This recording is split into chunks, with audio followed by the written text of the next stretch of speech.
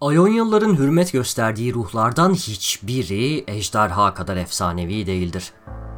Bazıları onun yıkımı temsil ettiğini düşünse de diğerleri onu yeniden doğuşun sembolü olarak görür.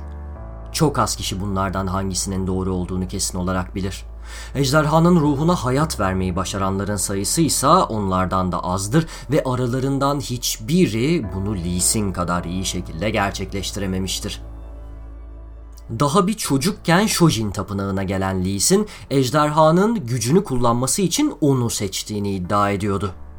Yaşlı keşişler yetenekli çocuğun içindeki alevi fark etse de felaketle sonuçlanabilecek, dizginlenemez bir gururu da sezmişlerdi. Gücüme tanık olacaklar. Temkinliği elden bırakmadan onu öğrenci olarak aralarına kabul ettiler. Ancak diğer öğrenciler ilerlerken hocaları ona bulaşıkları yıkatmaya, yerleri süpürtmeye devam ediyordu.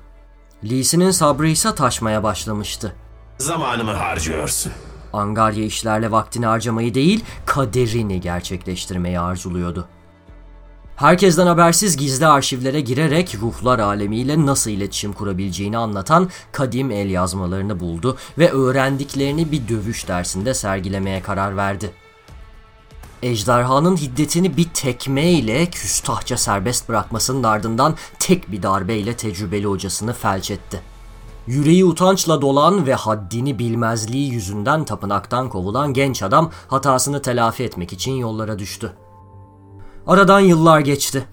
Lee Sin uzak diyarlara yolculuk ederek dara düşenlere yardım eli uzatıyordu.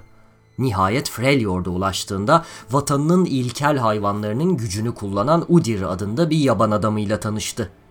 Bu ruh gezgini içinde birbirleriyle savaşan güçleri kontrol etmekte zorlanıyordu ve Lee Sin de ejderhayı kontrol etmenin mümkün olup olmadığı konusunda şüpheye düştü.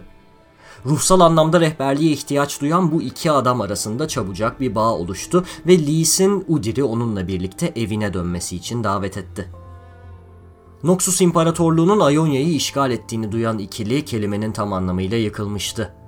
Bütün eyaletlerden keşişler Hirana'da dağların tepesine inşa edilmiş mabetlerini savunmak için geri çekilmişlerdi. Lee Sin ve Udyr burayı kuşatma altında buldu. Noxuslu askerler Hirana'nın geniş salonlarına kadar ilerlemişti. Udyr hemen hücuma geçerken Lee Sin bir anlığına duraksadı. Eski akranları ve hocaları birer birer düşman kılıçlarına yenik düşmekteydi.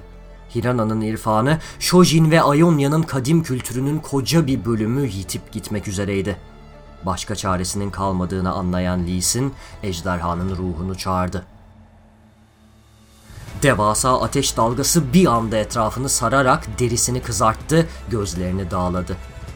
Vahşi bir güçle dolan Lee Sin sert yumruklar ve süratli tekmelerle işgalcileri bir bir yere sererken kontrol edilemez ruh her bir darbeyle biraz daha parlak ve biraz daha yakıcı hale geliyordu. Sonunda keşişler galip gelmişti.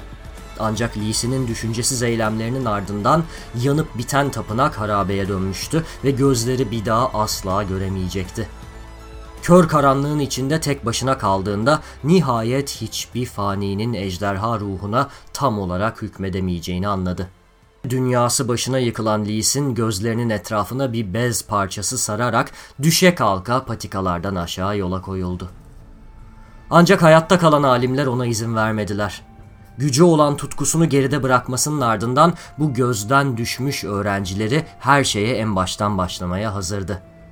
Keşişler geçmişteki kibrini unutmasa da ona bir çıkış yolu sundular. Ejderhanın hiddetinin ölümcül ve tahmin edilemez olduğu doğruydu. Ancak alçak gönüllülükleri sayesinde bunu hak eden faniler, ejderhanın yakıcı doğasını dengeleyerek zaman zaman onu kontrol edebilirdi belki. İçi büyük bir minnettarlıkla dolan Lee Sin, keşişlerin yanında kalarak tapınağın yeniden inşa edilmesine yardım etti. İşler bittikten ve ruh gezgini yeniden Freljord'a döndükten sonra ise kendini tamamen aydınlanmayı aramaya adadı. Noxus Savaşı'nın bitişini takip eden yıllarda Ayonya'daki rolü hakkında meditasyon yapmayı sürdürdü. Vatanının dertlerinin daha bitmediğinin bilincinde olan Lee Sin, gelecekte ortaya çıkacak düşmanlara dur diyebilmek için hem kendine hem de içindeki ejderha ruhuna hükmetmek zorunda. Savaşçıların en güçlüsü kendini fethedebilendir.